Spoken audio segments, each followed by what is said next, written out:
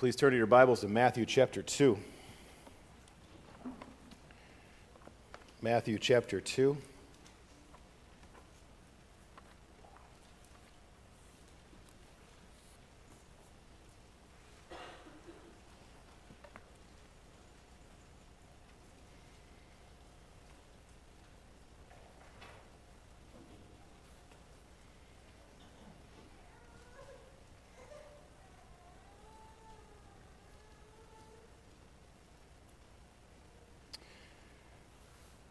There's an old expression, I'm sure you're familiar with it, familiarity breeds contempt, meaning that when we become too familiar with something, we sort of lose our appreciation for it.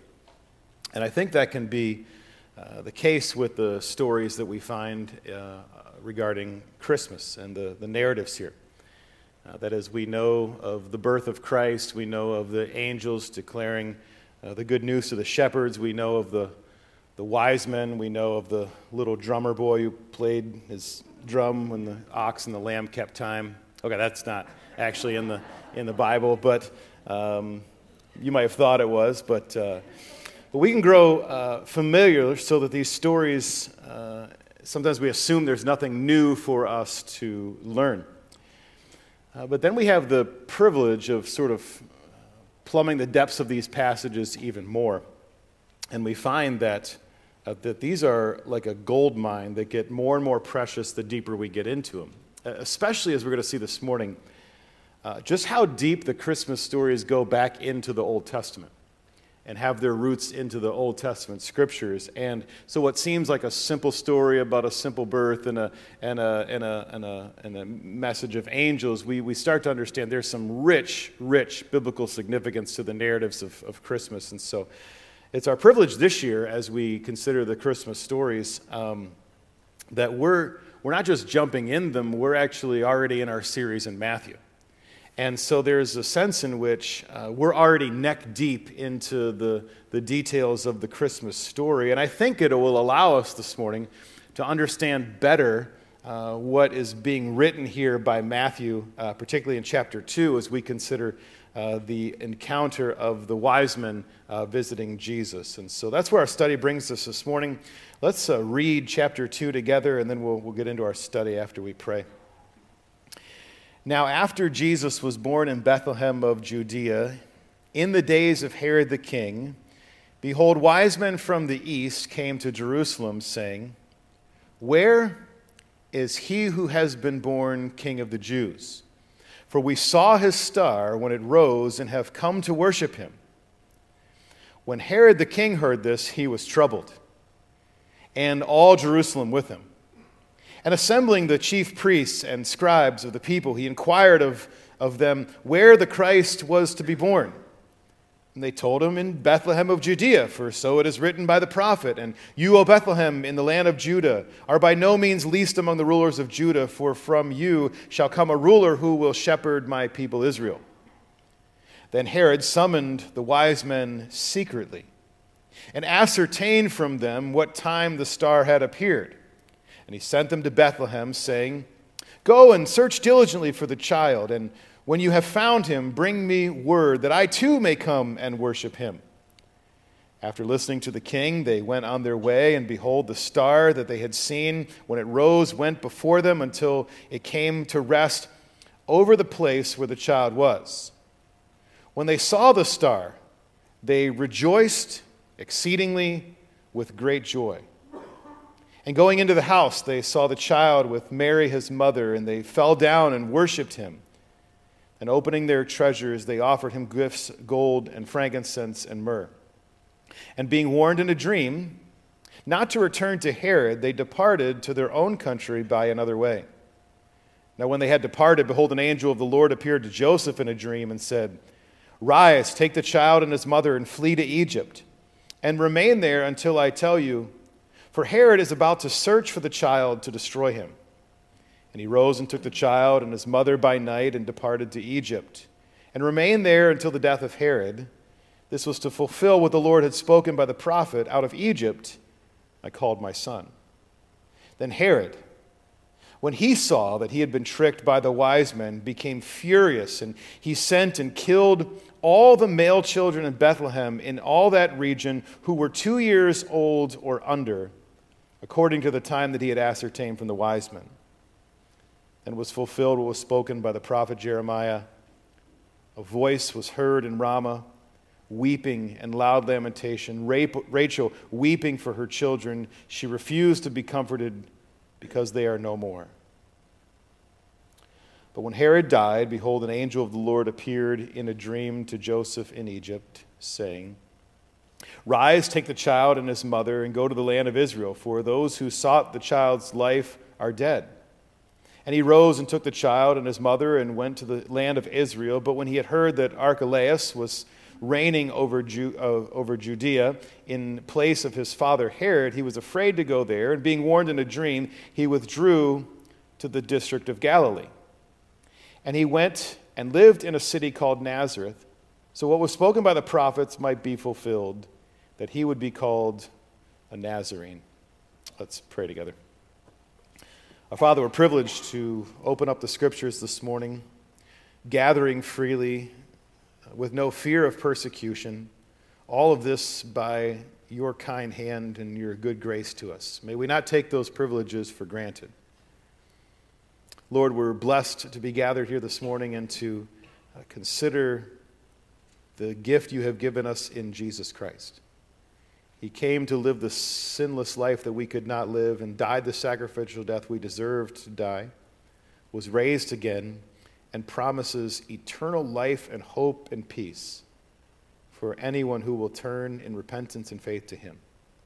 So, Lord, we gather celebrating that message this morning and ask that our hearts would be stirred with greater affection for you.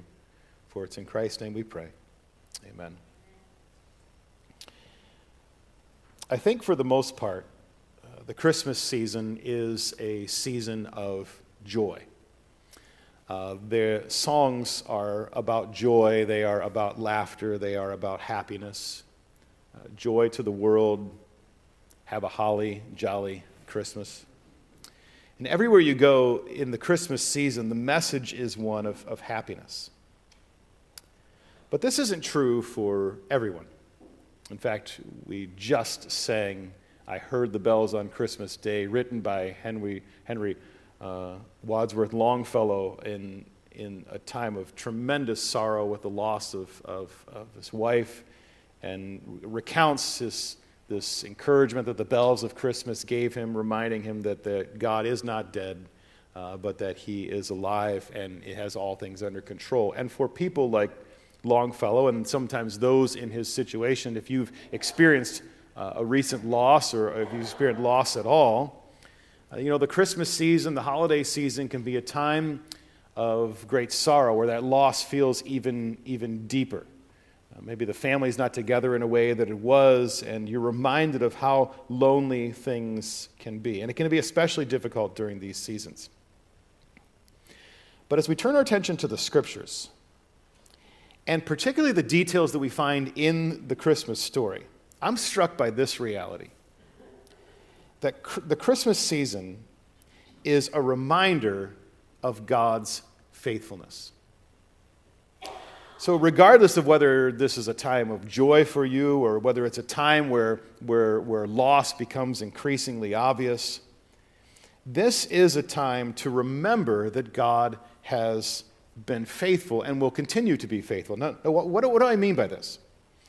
Well, as you read the Christmas stories, it's hard to miss this particular reality, that many of the promises of old that God had made in the New Testament are being fulfilled in the coming of Christ. Like promises made a long time ago to Mary, or promises that were made a long time ago being fulfilled in the birth and the message of the angel to Mary. So like in Luke 1:31 through 33, the angel says to Mary, "And behold, you will conceive in your womb and bear a son, and you shall call his name Jesus. He will be great and called the Son of the Most High." And it says this, "And the Lord God will give to him the throne of his father David, and he will reign over the house of Jacob forever, and of his kingdom there will be no end." And what that message to Mary by the angel declares is that God made these promises in the past, and he's going to continue to be faithful to them. So the faithfulness of God is on display in the Christmas season. We don't have time, but if we could go into to Luke chapter 1, and after Zechariah receives word that John the Baptist is going to be his son and prepare the way for the Messiah, Zechariah sings this song in Luke chapter 1 and looks back to all of the Old Testament promises, and what we're reminded of in that passage is that God is faithful in fulfilling his promises, and that's extremely evident in the coming of Christ. So this should be an obvious point to us in the Christmas season, that God is fulfilling promises he has made earlier in the person of Jesus Christ. So it's hard for us not to be reminded of God's faithfulness during the Christmas season. Now, surely in times of hardship and trial and loss, it can be hard to remember God's steadfast love. And no doubt the people in these stories that we read had this feeling of God has forgotten us as we are here in exile. But as we begin to unpack these stories, it's this reminder that I want to bring to us this morning, that the Christmas season is a reminder of the faithfulness of God. And that's the most important thing we see in this passage. Now, before we get into that and sort of unpack that, we need to walk through the details of this story to understand what is before us. And so we're going to unpack this story, and then once we've done that, we'll come back to this theme of God's faithfulness being evident in the Christmas stories. Now, just so you can stay organized in your thinking and along with me, I just have some mile markers as we walk through the story. They all start with an A, and there are 5 of them, so you know how close we are to the end of the sermon. Okay, so let's begin first of all in this chapter with the arrival of the Magi. So the events of chapter 2 begin with these words: "Now after Jesus was born in Bethlehem of Judea." So some time has passed between the birth of Jesus and the arrival of the Magi. But we don't know how much time has passed in these events. It could have been just a few months. It could have been close to 2 years in this time. So Luke tells us that after the birth of Jesus, Mary and Joseph went up from Jerusalem for the purification and to give an offering. According to the Mosaic law, a woman who gave birth was ceremonially unclean for 40 days. And this was, like I said, according to the law. And when they went up to the temple, they offered a pair of turtle doves, which was an offering of poverty. We can assume that had the wise men already visited them, they would have had something more substantial to offer. But in this case, they are offering an offering that gives indication they didn't have much. In verse 7, we see Herod asking the wise men just when it was that the star appeared. And then when he makes his decree to kill the children, he chooses 2 years old and under. So it's possible that several months, maybe a year and a half, have passed since the time of Jesus' birth. We also learn from verse 1 that these things transpired in the days of Herod the king. Now, the mention of Herod can be confusing at times in the New Testament because there were several Herods, but this was the first Herod, often referred to in history as Herod the Great. You'll remember that Palestine was under Rome's control at this time, and Herod was appointed by Octavian and the Roman Senate to be king of this region of Judea. He assumed this position in 40 BC and is said to have died in 4 BC, which puts the birth of Christ somewhere around 6 BC, and it probably within a few years of that. We don't know the exact date. And it's during this time that Matthew tells us that wise men from the east came to Jerusalem. The word wise men, often translated as from the Greek New Testament as this word magi. And you'll be surprised to know that we have very, very little information on who these individuals were. In fact, Matthew is the only gospel writer to record the events of the Magi. So what we know is quite limited. We know they came from east of Jerusalem. We know that it was a star that led them to inquire about the birth of the King of the Jews. They came bringing gifts of frankincense, myrrh, and gold, and they worshipped the baby. I mean, the only other detail I can add is we know that at this current day, one of them only has one hand, because when I was In high school or college, my mom had a porcelain nativity set, and there was one that was sort of raising his hand like this, and I was practicing my chipping with my sand wedge in the living room, and I accidentally bumped the table that the wise men were on, and down went the wise man, just snapped his hand clean off at the wrist. And I got one of those speeches of, "You're the reason we can't have any nice things," right? So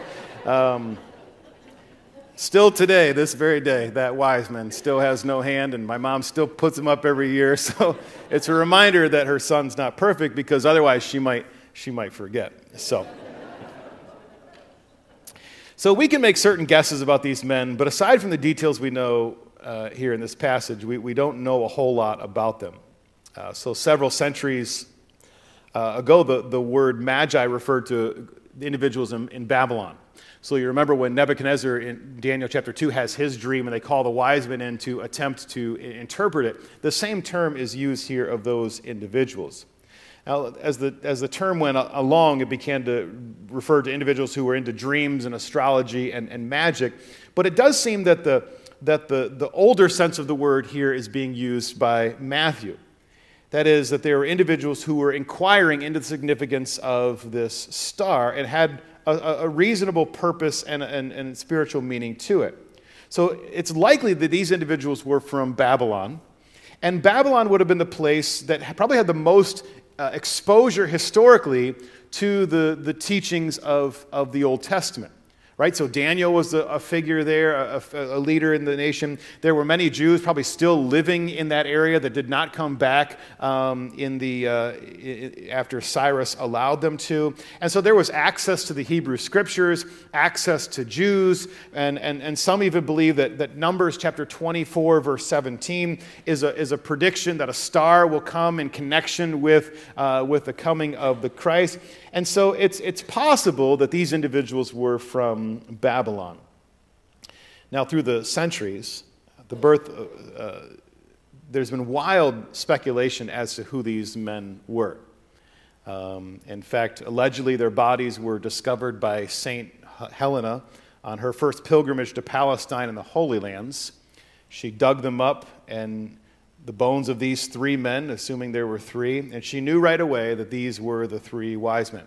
And so today, if you would like to visit their remains, you can do so at the Shrine of the Three Kings at the Cologne Cathedral. I'm sure for a nice price, you can walk right in there and see what remains of them. And if you believe this, I have some oceanfront property in Arizona that I would love to sell you. The fact is, we don't know much about these individuals. So they arrive in Jerusalem, and they're asking this question: where is he who has been born King of the Jews? For we saw his star when it rose and have come to worship him. Now, the text doesn't say that the star led them to Jerusalem, but it may be that they expected the king to be born in Jerusalem. And so they come, and we shouldn't expect either that they went straight to Herod. In fact, they probably showed up expecting the people in the area to know as well that the king was born. And as they inquire about the king of the Jews being born, the message sort of works its way to Herod, and so then Herod begins to be curious about this. Well, that leads us to the second portion of our story, the agitation of Herod. So notice what it says in verse 3. When Herod the king heard this, he was troubled, and all Jerusalem with him. Now, when the Bible says that all of Jerusalem was troubled at the inquiry of a newborn king, it's not that Jerusalem was against a newborn king. It's that when Herod was troubled, then that meant trouble for the people of Israel. One of those kind of things where it's like when Herod ain't happy, ain't nobody happy. Because history tells us that while he was a great leader and did much to bring stability to that area and some prosperity to that area, he was sitting on a political and religious powder keg. He was a very suspicious and jealous man. And just 4 years before he came to power, Julius Caesar was also assassinated by the Roman Senate. And if it could happen to him, it could happen to Herod as well. And so Herod was a cruel and merciless man. He was incredibly suspicious of his position and power. On one occasion, he had his brother-in-law, the high priest, accidentally drowned. He killed his favorite wife, her mother, and his 2 sons for fear that they were conspiring for his throne. And at his death, he even had people murdered so that somebody would be weeping and mourning in the area. So when the wise men arrive on the scene and they start asking, where is the king of the Jews? Well, you can understand why there started to be a restlessness in the area. If they were asking, where's the king of Rome or Syria? No big deal. But asking the king of the Jews, well, that had the potential to set Herod off. As we'll see later in the chapter, it does. Now, in order to find the answer to the question, Herod then gathers people who should know the answer. He gathers the chief priests and the scribes. And there was, according to the Old Testament law, only supposed to be one chief priest, but in this particular time, it was an office that was sort of had political favoritism involved, and leaders could move and appoint chief priests. So the chief priests, plural, were anybody who held it in the past and who held it currently. And the scribes were the teachers of the law. In other words, they were experts in the Mosaic law because much of civil law was based on the Old Testament in this day. And so the scribes were seen as the leaders and often referred to as lawyers. The point is, they knew the law in its technical sense. And so when they're asked this question, where is he born king of the Jews? Notice their response in verses 5 and 6. They tell him right away, in Bethlehem of Judea, for so it is written by the prophet, and you, O Bethlehem in land of Judah, are by no means least among the rulers of Judah, for from you shall come a ruler who will shepherd my people Israel. So, according to the scriptures, Messiah is going to be born in Bethlehem, they tell Herod. It's plainly seen in the scriptures. And yet what's interesting is they seem completely indifferent to this fact. They don't go and pursue the birth of the Messiah. They don't look into these details. They just give the technical answer according to Scripture and then seem to move on from these things. Well, now the Herod gets his answer. He summons the wise men again to himself, as the text tells us, privately or secretly. And his first inquiry is concerning the timing of the appearance of the star, verse 7.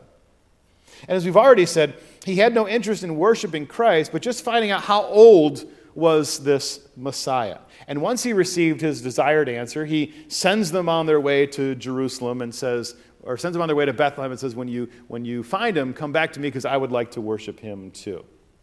And why didn't he send someone with them? Well, maybe he figured he had them deceived and expected, by all accounts, the wise men to return and give the news back to him. He did not anticipate divine intervention in the form of an angelic dream. Well, this brings us to the adoration then of Jesus, the adoration of Jesus. After meeting with Herod, the wise men proceed on to Bethlehem, which is about 8 miles from Jerusalem.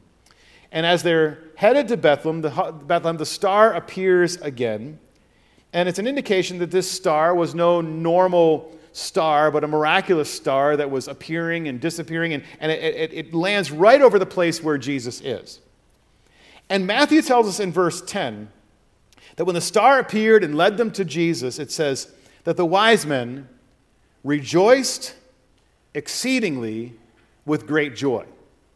That's an interesting expression. What Matthew does here is he piles superlative upon superlative. So it's one thing to rejoice. It's another thing to rejoice exceedingly. It's quite another thing to rejoice exceedingly with joy, but then this is great joy. All right, so he's expounding on this idea of just how joyful the wise men were when they found the Christ. Verse 11 tells us that they came to the house where Jesus was. They saw him, they fell down, and they worshiped him. In other words, they recognized Jesus for who he was, the promised one of Israel. We just sang these words from Charles Wesley. Veiled in flesh, the Godhead see. Hail the incarnate deity, pleased as man with man to dwell. And just like what was promised, Jesus our Emmanuel. as they recognized Jesus for who he was, the only true and proper response was one of worship. Verse 11 says that they gave gifts of gold, frankincense, and myrrh, a costly and appropriate gift for considering who Jesus was. In fact, one author says this: their giving was not so much an addition to their worship as an element of it. The gifts were an expression of worship given out of the overflow of adoring and grateful hearts. This was an act of worship as they gave these gifts to Jesus and the family. Well, the good news of finding Jesus was quickly followed with some bad news in this story. And the bad news comes in the form of a dream. In fact, the bad news comes in the form of two dreams. There's a dream in verse 12, and there is a dream in verse 13, one given to the wise men and the other given to Joseph, that it's time to get moving because Herod is about to destroy or seek to destroy Jesus. And this brings us to our fourth mile marker through this passage. There is the attempt to murder Jesus. This brings us to verse 16, where we're told that Herod saw that he had been tricked by the wise men. And when this happened, it says that he became furious. And the way this word is worded in the original, this particular phrase is showing us that he was enraged and out of control. So in other words, what little judgment or ability he had to reason was long gone. And he would now do whatever he could to eliminate the Messiah.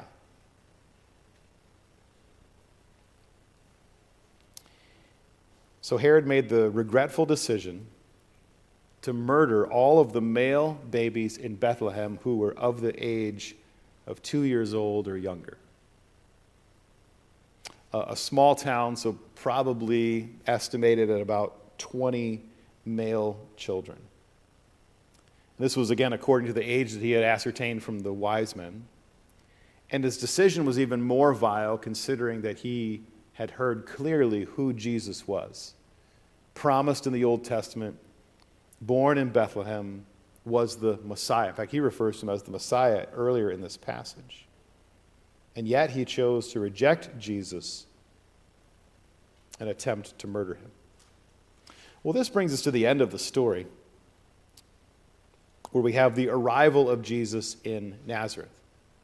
So for the remainder of Herod's reign, Joseph, Mary, and Jesus are now tucked away in the land of Egypt.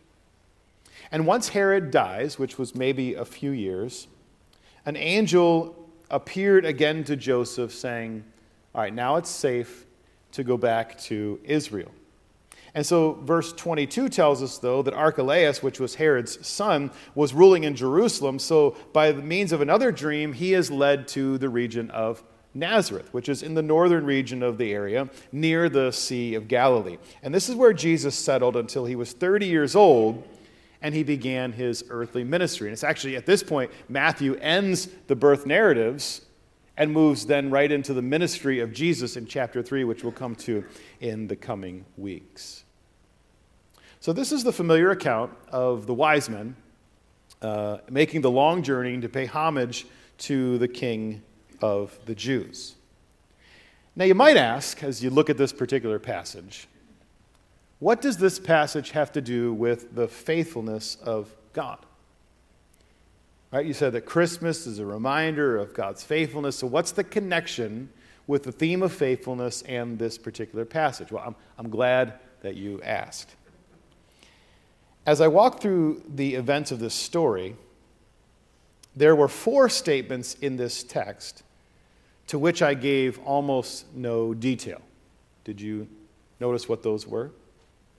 There are 4 references in this passage to Old Testament prophecy in chapter 2. And these stand as a reminder of God's faithfulness to fulfill his promises. So just notice them, right? So the first one appears here in verses 5 and 6, where they say, he is to be born in Bethlehem of Judea, for so it is written by the prophet. The second appearance here of the Old Testament prophecy is found in verse 15, where at the end of verse 15, it says, this was to fulfill what the Lord had spoken by the prophet, out of Egypt I called my son. The third reference to Old Testament prophecy here is in verses 17 and 18. After the babies are murdered, it says in verse 17, then what was fulfilled was spoken of by the prophet Jeremiah, and it quotes from Jeremiah there. And then the last reference to prophecy is found at the end of the chapter in verse 23. And when he went and lived in a city called Nazareth, so that what was spoken by the prophets might be fulfilled, that he would be called a Nazarene. So there are 4 references to Old Testament prophecy being fulfilled in chapter 2. In fact, Matthew wrote this gospel. There were no chapter divisions. So this is actually the 5th occurrence of Old Testament prophecy in this introductory section of the book, right? Because the previous one is found in chapter 1, verses 22 and 23. A virgin shall conceive and bear a son, and they shall call his name Emmanuel. So in this section, there are 5 references, which is a lot for these 2 chapters, 5 references to Old Testament prophecy being fulfilled in the birth of Christ. So now let's go back a little bit in our previous sermons and remember the purpose for which Matthew writes this gospel. He's writing to a largely Jewish audience, and he's writing to present Jesus as the promised king of the Old Testament. Okay, catch all of that statement. It's the promised king, but rooted in the promises of the Old Testament. So you remember he begins chapter 1 with what? A genealogy, connecting Jesus to David and connecting Jesus to Abraham and showing that he was in the Davidic line and as the son of David was the rightful heir as the Messiah. After he does this genealogy, then he continues through this section to root the birth of Jesus Christ in Old Testament prophecy. And in each one of these prophecies, there should be the reminder to us that God continues to be faithful to the promises he made. In other words, if he was faithful before to fulfill his promises, then we know that he will continue to be faithful to fulfill his promises. So let's notice just these passages quickly. Okay? So chapter 1, verses 22 and 23, there was a prophecy that Messiah would be born of a virgin. This is found in Isaiah chapter 7, verse 14. In fact, in 2 weeks, on Christmas Eve, we're going to dig into this passage in the book of Isaiah. But this was fulfilled in Christ and demonstrated God's faithfulness as he promised years before. The second prophecy that mentioned is in chapter 2, verses 5 and 6. We've also already read it a couple times. Herod asks the chief priests and the scribes where the Messiah would be born. And they knew the answer immediately. And they reference Old Testament prophecy, a quote from Micah chapter 5, verse 2, that predicted that Jesus would be born in Bethlehem. Now, this was some 800 years prior to when Jesus was born. Okay? But God proved faithful in the birth of Jesus Christ. Okay, so that's the first 2. Chapter 1, verses 22 and 23. Chapter 2, verses 5 and 6. Now, let me pause here and just note that the first 2 prophecies that we just considered, the virgin birth and being born in Bethlehem, those are abundantly clear prophetic passages. In other words, if you're reading the Old Testament, you can get from the Old Testament passage that it's a prediction of the coming Messiah. The next 2 passages, or the next 2 prophecies, are not as clear.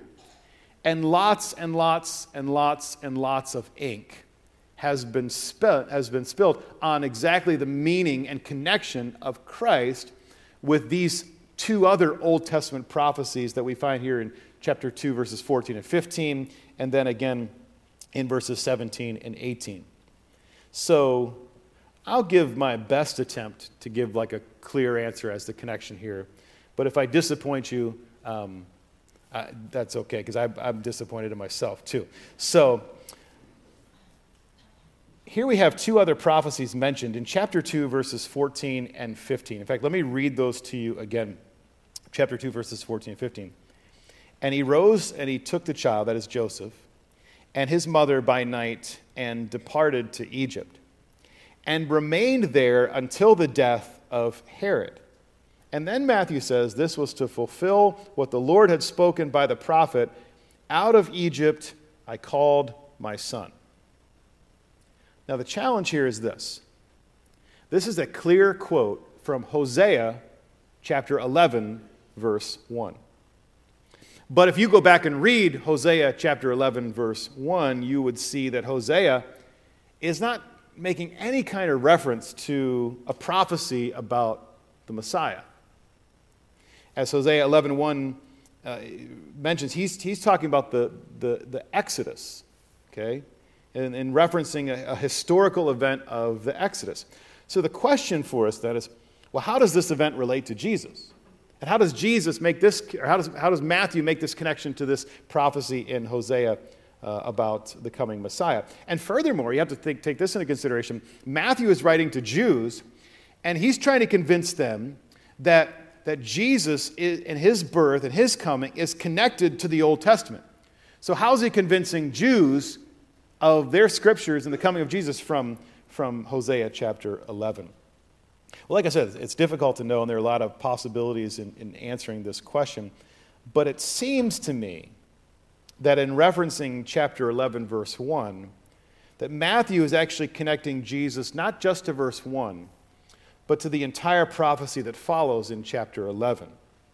So as Hosea 11:1 continues, there's promise as reference to the first Exodus, and then there's promise to a second Exodus or deliverance that will come when Israel is regathered in the end times. And in connecting Jesus to Hosea 11, Matthew is saying Jesus is the one who's going to lead this second Exodus. So in other words, in sending Jesus, God has set in motion events that will culminate in the end times, that will be restored when Israel is in their homeland. Now, in all of this, we see that God is continuing to show himself faithful. He set things in motion that will be fulfilled at a later date. The next prophecy we have here is in chapter 2, verses 17 and 18. Let me read this one for you again.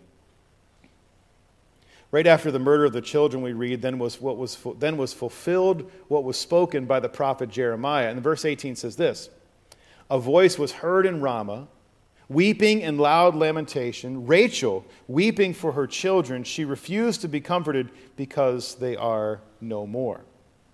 Again, it's difficult to know how Jesus is connected to this particular Old Testament statement. It's another Old Testament quote. In fact, it comes from Jeremiah chapter 31, verse 15. You probably can see in your notes there in the Bible, there's some sort of cross-reference there. In Jeremiah 31, Rachel, Jacob's favorite wife, the mother of some of the tribes of Israel, is pictured as crying in Ramah, which is a town near Bethlehem, because the tribes are being carried off into exile into Babylon. Now, Rachel's not actually crying in Jeremiah 31. She's been dead for 1,400 years. But this is an imagery, as the mother of Israel, okay, this is an imagery that Jeremiah uses, that she's weeping over the exile that Israel faces. So how does this fulfill, then, the connection with Jesus? These weeping mothers that lost their children in Bethlehem, how is this connected to this murderous act? I think the connection is that we see that Israel is still in exile at this time. Rachel is still weeping, and a foreign king who sits on the throne is destroying the children of Israel. But what's interesting about Jeremiah 31, verse 15, where Rachel is pictured as weeping, there's actually in this passage hope offered. Because when you read Jeremiah 31, verses 16 and 17, there is hope for a future for Israel. And Matthew in this passage may be referencing that yeah, you're in sorrow now, but there's hope to come because Jesus will not leave his people in exile forever. He will be the king who restores them. And so in this sense, it may be that, or we see that God is being faithful to his promise. The exile is not going to last forever, but Christ will come. The last prophecy here is found in verse 23. And it says this, "And he went and lived in a city called Nazareth, so that what was spoken by the prophets might be fulfilled, that he would be called a Nazarene." Now, this is the interesting thing about verse 23, is that this is not a direct quote of any Old Testament passage. So as you look back to the Old Testament, you won't find a prophet who says that the Messiah would be called a Nazarene. Rather, what I think is happening here is that, in fact, he even says here, this is to fulfill what was spoken of by the prophets. It's plural in verse 23. And in other words, what's being said here by the prophets is in calling Jesus a Nazarene, they're saying that he would be one who is rejected, right? So to be a Nazarene was to be an outcast. Remember Nathanael's words when he hears of the Messiah coming from Nazareth. He asked that question in the book of John, can anything good come out of Nazareth? There's a sense here where there's a prediction that Jesus would be rejected by being associated with Nazareth. It's kind of like being from Detroit, right? So I was recently at a family funeral and saw some family, and they're asking, where do you live? I said, oh, just north of Detroit. And it's like, oh, that's pretty dangerous, don't you think? It's like, oh my God, not really, but I mean, you think that it is, you know. And but we are from the area. We know that response. You tell people you're from the Detroit area, you know. They feel bad for you, and and it's not just because of the Lions, you know. So it's the same idea. I wasn't to offend anybody. Lions are doing great. So it's that same idea in Jesus being from Nazareth. It's kind of this side eye that he would be one who is rejected by being connected to Nazareth. So we see that the coming of Christ, then, there are numerous prophecies either fulfilled or set into motion with the coming of Christ. He was born of a virgin. He would be born in Bethlehem. He would be the one who leads Israel out of exile, and he would be rejected by his own. But in each of these fulfillments, we have a reminder that God is faithful. If he was faithful to fulfill his former promises, he will be faithful to fulfill his latter promises yet to come. And in this sense, the Christmas season is a reminder of the faithfulness of God. Right? So whatever we're encountering, we come to this Christmas season and we're reminded, yep, God continues to work. God continues to be faithful. I'm reminded of this hymn, "It Came Upon a Midnight Clear." Could you turn there for me in hymn 197? I think some of this is brought out in this particular hymn.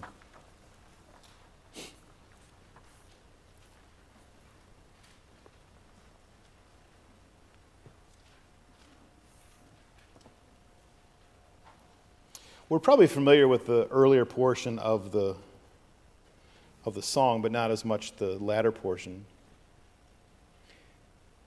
It speaks of a song that has split the sky the night of Christ's birth, right? That the angels sang. It came upon a midnight clear, the glorious song of old, from angels bending near the earth to touch their harps of gold. Now, what's the song? What's the next line tells us? Peace on earth, goodwill to men. And this was the song that rings. So then he kind of fast forwards in verse 2 to generations to follow. Still through the cloven skies they come with peaceful wings unfurled, and still their heavenly music floats o'er all the weary world. Above its sad and lowly plains they bend on hovering wing, and ever o'er its babel sounds the blessed angels sing. Like the song is still continuing of peace on earth, goodwill to men. But then verse 3 I think is pretty interesting, because he gives a better picture of like where we are. A better picture of like what we often think about the peace on earth, goodwill to men. He says, and ye, you, beneath life's crushing load, whose forms are bending low, who toil along the climbing way with painful steps and slow. He's referring here to the hardness of life, the difficulties, the challenges of being slumped over and pressed down and as we climb through this life, our steps are painful and they're not very quick. He says this in that third line. He says, "Look now, for glad and golden hours, they come swiftly on the wing. O rest beside the weary road and hear the angels sing." But then we'd be like, well, how do we know these better days are coming? How do we know that peace on earth and goodwill to men is coming? And he says this in verse 4, "For behold," or for lo, "the days are hastening on." And how do we know this? Well, the prophets spoke of these days. The prophets Bard foretold that when with the ever-circling years shall come to a time foretold, when the new heaven and the new earth shall own the Prince of Peace, their King. When all of these prophecies come to pass that the prophets foretold, and the conclusion is, and the whole world will then send back the song which the angels sang of peace on earth, goodwill to men. And I think this passage fits with our theme this song fits with our theme of God's faithfulness. That, perhaps in the midst of the Christmas season, sometimes we feel dejected, we feel low, we feel we're struggling, as if we're climbing through life and our steps are painful and slow. And there doesn't seem to always be much hope. But he says, no. He says, glad and golden hours are coming swiftly. How do we know this? Because the prophets foretold it. That the new heaven and the new earth and the Prince of Peace the new heaven and the new earth, they'll own their Prince of Peace, their King. And there will be this song of rejoicing of peace on earth, goodwill to men. I don't know what circumstance or situation you face at this particular moment, or whether the holiday season is a joyous occasion or a challenging and difficult occasion for you. But a simple reminder from these passages this morning is helpful for you. That in spite of what's taking place around us, we're reminded God's been faithful before, and the Christmas story is evident of that. He will continue to be faithful in the days to come. So we put our anchor on that and hold fast to the sure and steady Christ. Let's pray.